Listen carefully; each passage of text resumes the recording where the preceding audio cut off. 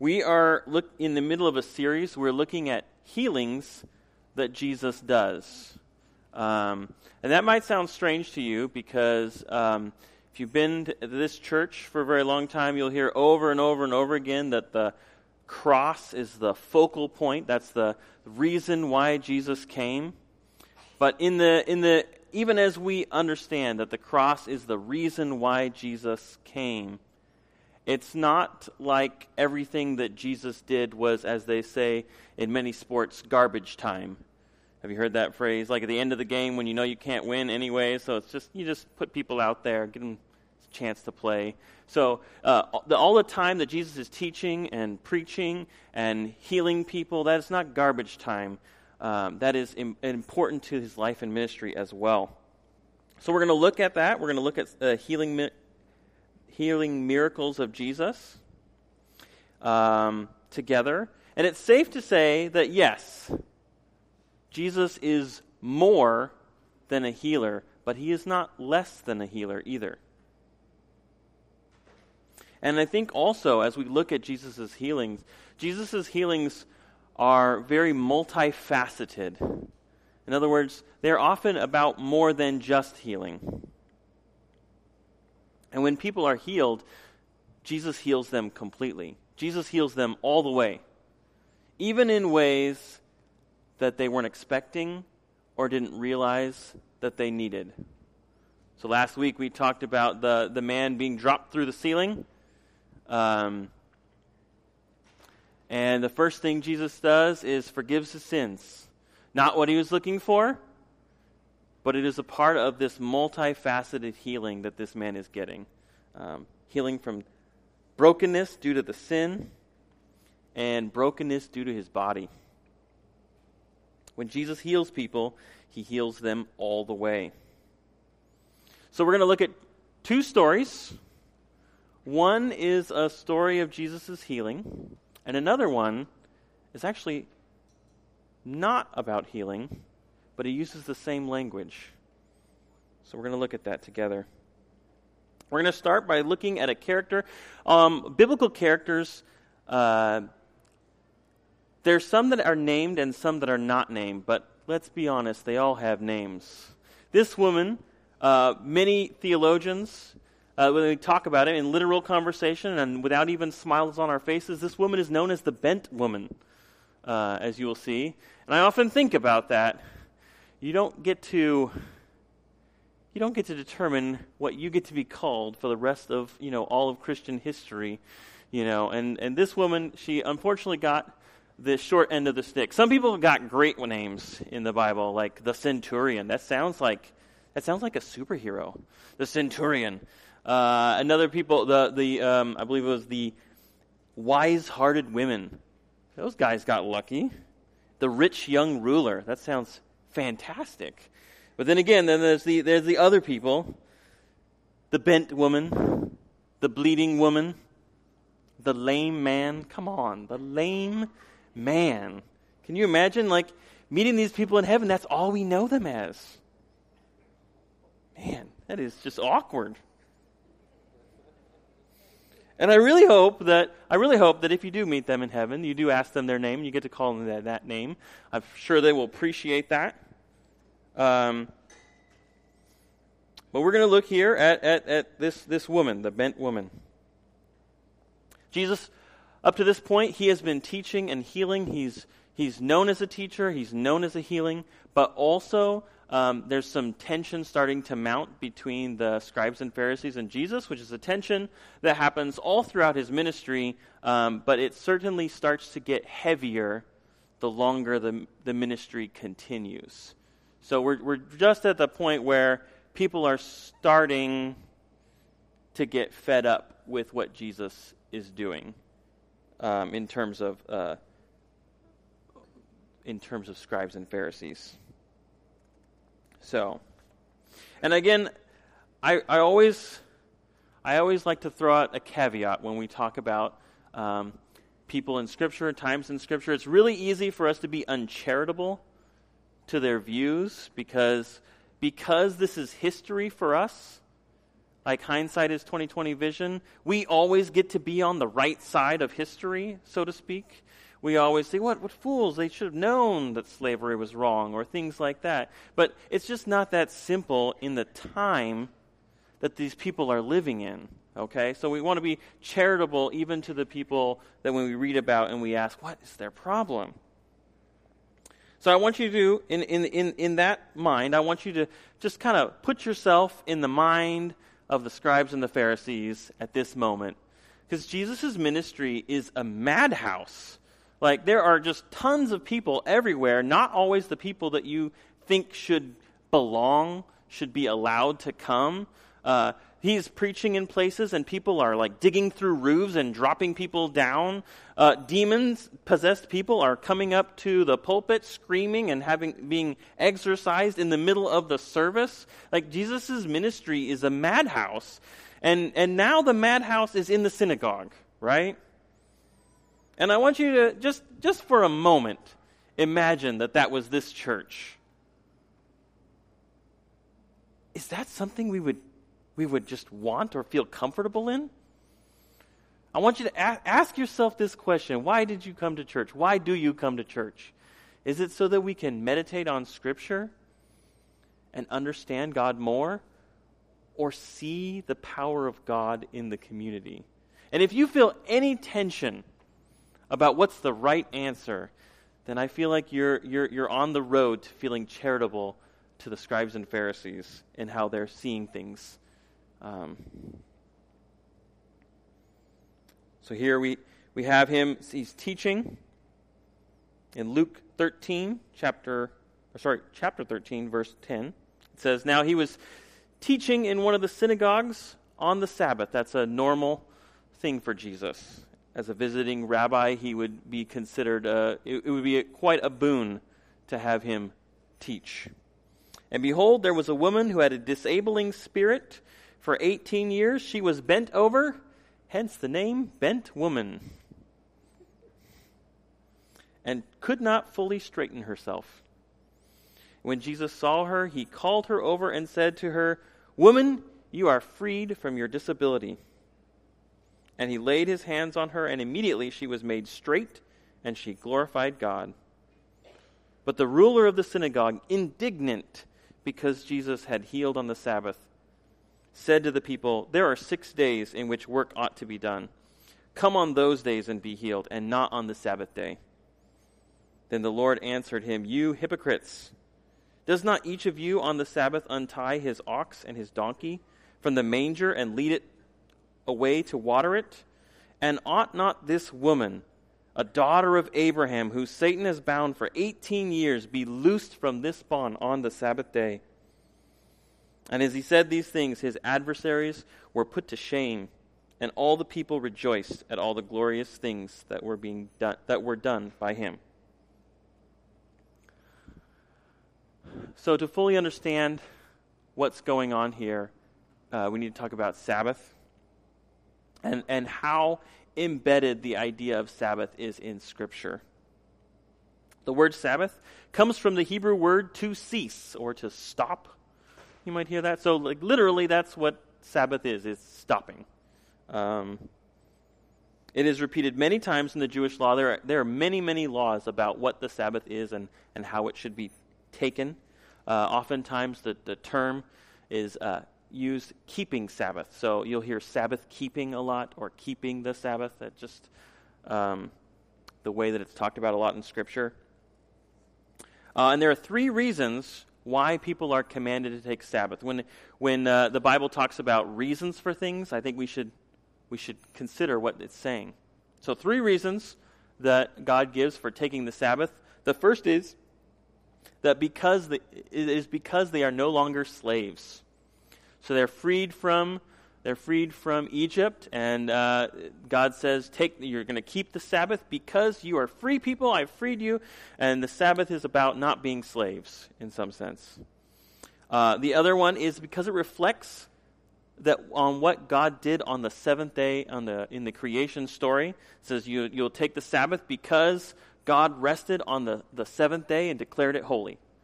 And the third reason, which I feel like no one ever talks about, It's in one of the minor prophets. Maybe that's why no one ever talks about it. It says that the reason for the Sabbath is so that the people of Israel will know that it is the Lord that sanctifies them and not by their own work. So those are the three reasons why God commanded Sabbath. Besides those reasons, there are many laws about what the Sabbath keeping is. Sabbath is also very serious business. So in the Jewish law, the penalty for breaking the Sabbath was not a timeout. It was death. So we're talking serious stuff here. And so I want you to even say, like, when the scribes and Pharisees are upset about Jesus for healing on the Sabbath day, it is not like they made up the concept of Sabbath just to annoy Jesus, right? This is actually deeply embedded in Scripture. It is a biblical command, and they are very angry that Jesus would just flippantly break these rules. Now, where Sabbath keeping starts to get off track is so the Jews were told, if you keep breaking the law, God's gonna come and take away our land. And that actually happened. They got taken to Babylon and Assyria for about 72 years, but for a long time. And when they got back, they decided, we're never going to get in that situation again. We never want to be in this place where God comes down to us and say, you're breaking our laws, you're going to lose your land. So there became this tradition that built up. It's not, at the time of Jesus, it's not fully codified yet, but it's what will become the Mishnah is the term. So the Mishnah is a collection of writings by famous rabbis for a long history. In fact, one of those famous rabbis appears in the New Testament. I won't tell you who. You'll have to look for him. But these Mishnah, these are the most famous rabbis throughout all of history, about all of history up to this point. And they say little things about what the law means and even add something to it. So something you need to understand about Mishnah is the idea of fences. So the Mishnah is all about fences. We don't want to break God's law. So what we're going to do is we're going to draw another line further back so that we couldn't possibly break the law of God because we're staying this far back, right? So this is actually, this idea of fences is actually affects Jewish people even now. In terms of kosher rules, there's a biblical law that says you may not boil a baby goat in its mother's milk. There's a whole conversation about what that means, which we're not going to get into, but that's a biblical law. You cannot boil a kid in its mother's milk. And because of that, the Mishnah. Now you can imagine you have hundreds of goats, right? And you're not keeping them all in separate individual buckets. You're pouring them all together. So the people would be concerned, like, how do we know for sure that that's not the mother's milk that we're boiling this goat in? So they came up with this Mishnah. They decreed all meat is forbidden to cook with milk, except for the meat of fish and locusts. That's actually that's a direct quote from the Mishnah. That word, if you go into the supermarket and you see kosher food, you'll see the word parev. Parev means there is neither meat nor milk in this food. Therefore, you can add this to milk and you won't break the law, or you can add it to milk or to meat and you won't break the law because it is neutral. Parev. It's actually the reason why Jews cannot eat eggs and milk together. Eggs, somehow, got classified as meat. And since you can't have meat with milk, because remember what the rule is, the actual biblical law is you cannot boil a goat in its mother's milk. You also cannot have eggs in milk. And that is the way that things are even today. But do you see how that works?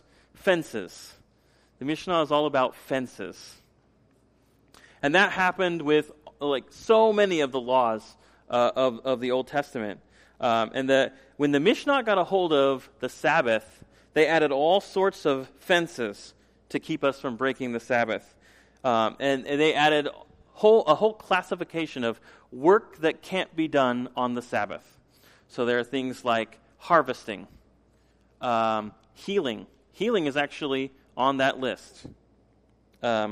Walking too far. They said, you can walk up to a certain point, but if you walk one step further, that is work.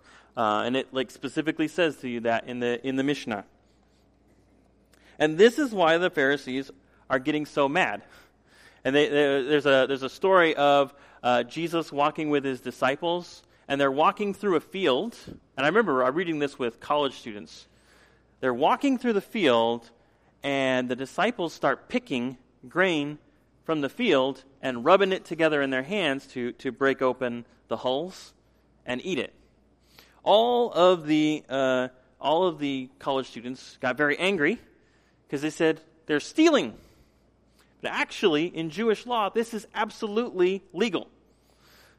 What is making everyone mad in the story is they say you're harvesting. You're removing the hull. That's harvesting. That's against the law. It's not actually against the Jewish law. It's against the Mishnah that has developed over time. So oftentimes it appears that Jesus is just breaking laws left and right. And the people in the story are reacting certainly in that way. But what actually is happening, because if you think about this, if Jesus is breaking the law left and right, then how is he our perfect sacrifice? He actually has to live by the law. But what he is doing is he is breaking these arbitrary, artificial fences that have been built up, and it makes everyone nervous. And it looks rather cavalier, if you think about it. Ultimately, Jesus follows the laws of God, but he refuses to play the Mishnah game. And that's why he gets in trouble a lot. Tradition is no substitute for the laws of God.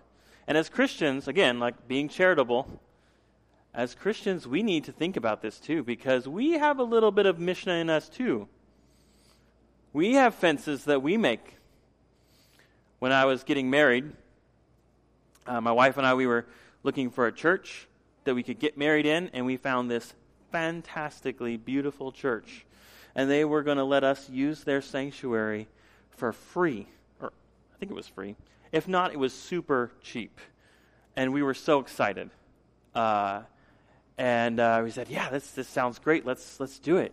And the person who was giving us the tour, they said, oh, that's wonderful. We often don't get, youth that, I guess we were youth back then. We often don't get young people want to get married in our church because we have this rule that there's no dancing allowed in the church. And we were like, ooh, I think we do want to go to some place where we can dance. So there's things like that. Like as Christians, we have done that. We actually continue to do that. We say, okay, the law is we are supposed to remain pure until our wedding day. And therefore, fence, no dancing. Therefore, fence, you better be careful what clothes you wear. Therefore, fence. So I want us to think about that. I'm not saying that we have to throw away everything, but we recognize that we are on dangerous waters when we say we need fences around what God has said. We can find ourselves very similar to the Pharisees, getting angry at people for breaking our rules, but maybe not even breaking God's rules. I pray that we will not fall into that same hole that the Pharisees and the scribes were digging. Anyways, this woman, she's in the meeting, the bent woman, and she's brought up before all the people, and Jesus heals her on the Sabbath, breaking through the artificial fences of the well-meaning rabbis. And the ruler of the synagogue is indignant. I actually like indignant as a word. Indignant means anger that is aroused from a sense of injustice. So he looks at this woman who's been disabled and gets healed, and he sees injustice. That's what he sees. And again, he sees this injustice, and all he wants is for her to come back a different day. There's plenty of time. I did the math. 85% of the days are not the Sabbath. If 85% of the time you can heal this woman, just not today, Jesus. Just not today. But Jesus recalls the purpose of Sabbath. Remember when I said, well, there were 3 purposes given? One of the purposes was, you are no longer a slave. And Jesus says, isn't this exactly the day that a woman should be freed from bondage? I think that word bondage, that was chosen. I think he was saying, this woman was in slavery. I freed her. That's exactly what Sabbath is for. You are wrong, sir. It is completely in line with the purpose of Sabbath to free people. But I think there's another reason why Jesus lays down the boom on this guy. And that is, he points out, but on the Sabbath, don't you feed your animals? And that's really true. I've actually read this portion of the Mishnah. There isn't anything that talks about not taking care of animals. In fact, in the Hebrew Scriptures, it specifies that the Sabbath is for animals too, not just for people. But it's interesting, because nobody ever thought we need fences around this work with animals. I tell you, I've worked with a lot of animals. Sometimes it is work. But no one ever gets upset about that. You know why? Because if we didn't take care of our animals, they would die. They would just die.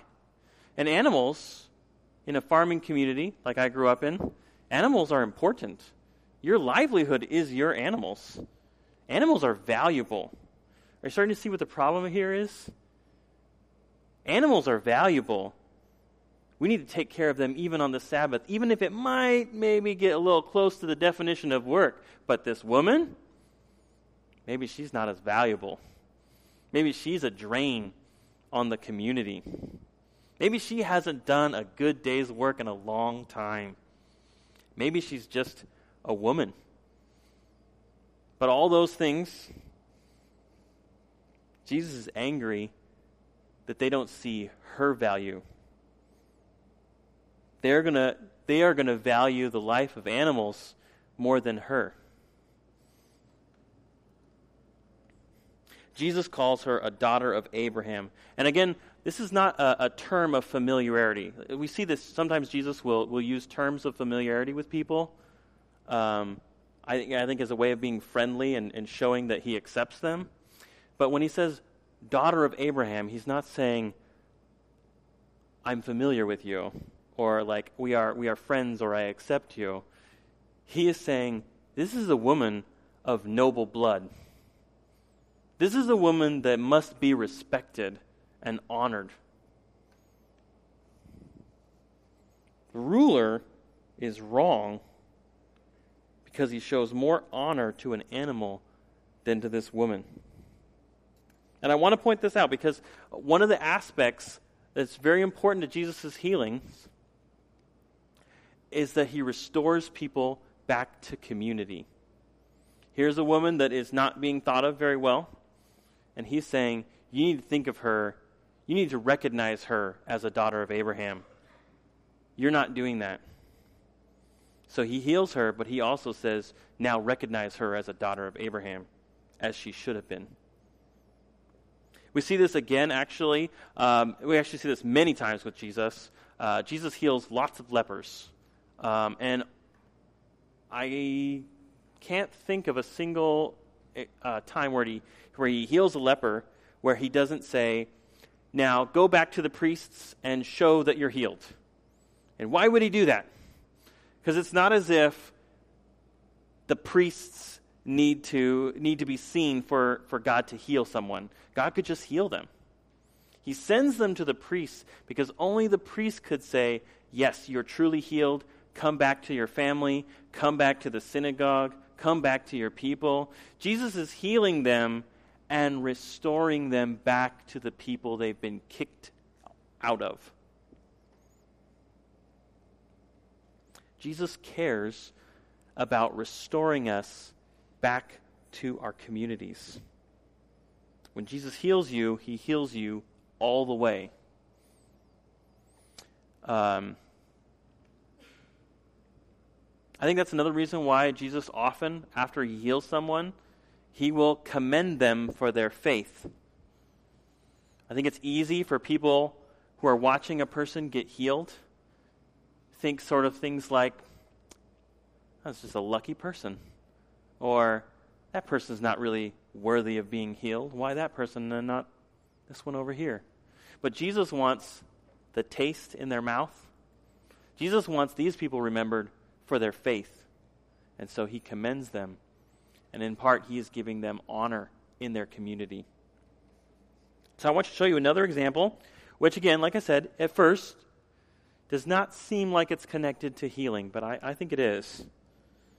I'm talking about Zacchaeus, which perhaps you have heard the children's song. Zacchaeus was a wee little man. Yes. Another one that we might have to apologize for back in heaven. If that's the only thing you're known by, man.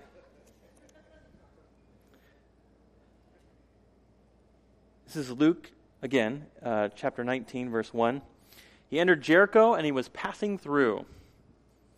And behold, there was a man named Zacchaeus. He was a chief tax collector and was rich. And he was seeking to see who Jesus was. But on account of the crowd, he could not, because he was small in stature, hence a wee little man. So he ran on ahead and climbed up into a sycamore tree to see him, for he was about to pass that way. And when Jesus came to the place, he looked up and said to him, Zacchaeus, hurry and come down, for I must stay at your house today. So he hurried and came down and received him joyfully. And when that one actually, we're not 100% sure who the they is, but it sounds like a bunch of grumblers that I've read about before. And when they saw it, they all grumbled. He is gone in to be the guest of a man who is a sinner. And Zacchaeus stood and said to the Lord, Behold, Lord, the half of my goods I give to the poor, and if I have defrauded anyone of anything, I restore it fourfold. And Jesus said to him, Today salvation has come to this house, since he also is a son of Abraham. For the Son of Man came to seek and save the lost.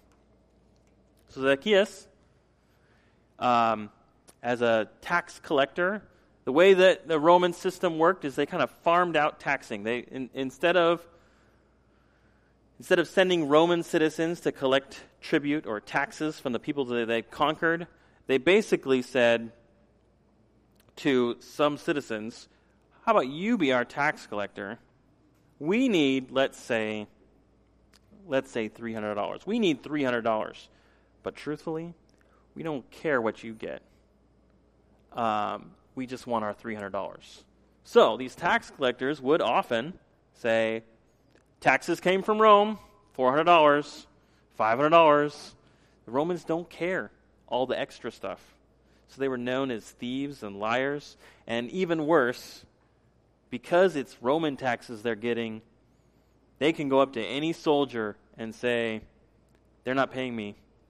Go get it with the sword. Go get those taxes. So they were not well liked. They were considered traitors and thieves.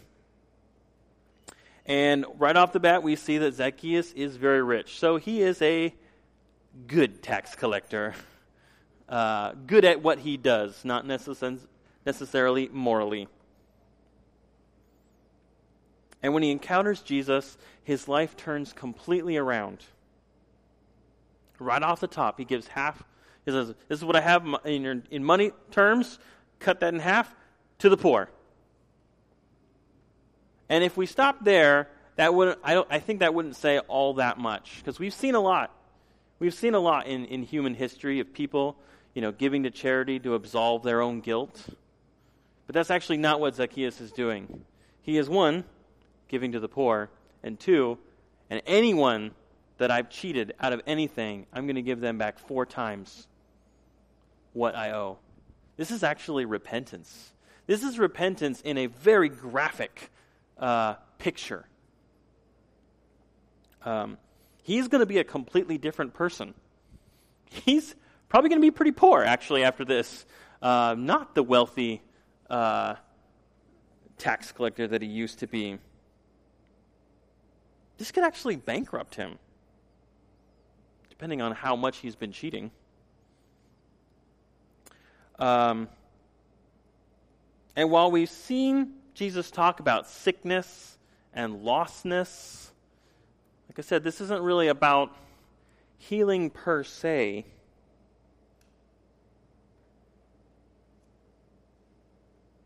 But Jesus actually cares that this man be restored back to his community. Jesus challenges the way that they call Zacchaeus a man who is a sinner, which is ironic, given the way that we've already talked in this series about how we are all sinners. This is pot calling the kettle black situation. I know my sin is acceptable to God, but that person's sin, that's a bad person. Jesus says Zacchaeus, he doesn't say, this is a man who is a sinner, even though he is. Jesus calls him a son of Abraham. And this statement is, I think it's talking about 2 things. I think one, it's talking about him joining the community of believers, as Abraham was a believer. But 2, it's reminding the people, you don't get to just throw this person away because you don't like what he's been doing. He is one of you. He is a son of Abraham just like you. He's restoring him back to his community by reminding him, this man, he is one of you. And I wish I could keep talking about all these stories where Jesus is doing just this, where he's healing someone and then restoring them. Because to me, that actually, it speaks a lot to my own brokenness and the ways that I know that God is healing me, but also restoring me. But I do want to help us apply Scripture. So we're gonna spend some time doing that. But I encourage you, in your readings at home, look for when Jesus is interacting with people, look for how he's also restoring them back to community. So what does that mean? What is this idea that when Jesus heals us, he heals us all the way, including restoring us back to community? I think in a city this large, and even in a church this small, there are always people who are adrift in terms of community. Or they're alone, or looked down upon, or seen as not valuable or worthy. There are people who have made mistake after mistake, and people who are so broken. There are all those kinds of people. But the message of the gospel is, but there are no throwaway people. Jesus made a life about finding the sick, the lost, and the unacceptable people, and reminding them that they were loved by God and of worth. It is no wonder that it seems that a large part of Jesus' ministry was this group of people that were on the outskirts of society. This is the only place where they're hearing anything like this. It is also no wonder why often the people in power, the people who are wealthy, have a big problem with the sort of people that Jesus is interacting with. And if the church is acting in the manner of Jesus' life and teaching, we should also be reaching out to people like that. My prayer is that this church in particular and Christianity as a whole will remember that though we recognize that all have sinned and fallen short of the glory of God, all people are imbued with dignity and honor as image bearers of God. There are no throwaway people. Even as we call people to repentance, we are also reminded that all people are valued by God, even the ones we don't like very much, even the ones we think, that's a really bad kind of sin. So if you are a broken person, you are welcome here. If you ever worry that if people really knew you, that they would reject you, you are welcome here. If you have made some mistakes in your life, you are welcome here.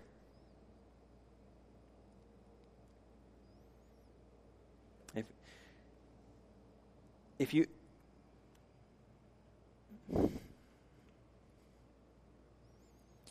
ever felt adrift or lost or not acceptable, this is a place where you are. When we ask God to enter our lives and forgive us, He is so near and so ready to accept us. That is actually how Jesus treats sinful people. When God looks at the world of sin, He moved to embrace through death on the cross. He didn't stand in the peanut galleries and just talk about how bad people were. It moved Him to act and reconcile through His death. That is how Jesus treats sinners. As followers of Christ, we must learn to treat people like Jesus with that kind of welcome. So if you identify with that idea of a lost or adrift person, I beg you to ask God to restore you, to heal you, to restore you back to community. Because Jesus is in the business of doing things like that. For those of us who are very much fully integrated into this community, I think the call for us is not to be like the grumblers or the pointing finger people. We need to look for people on the outskirts, or those who may not feel that they belong, or those who know only too well that they don't belong. And we must choose to demonstrate the welcome and the restoration that was very much a part of Jesus' healing ministry.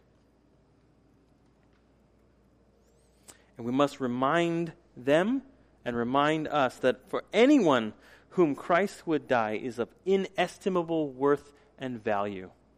Let's pray. Dear God, we thank you that you accept us. We thank you that you heal us. And we thank you that you are in the business of restoring us back to community. God, we pray that you would do that in our lives, and God, we pray that we would be instruments of your restoration to others. In Jesus' name, amen.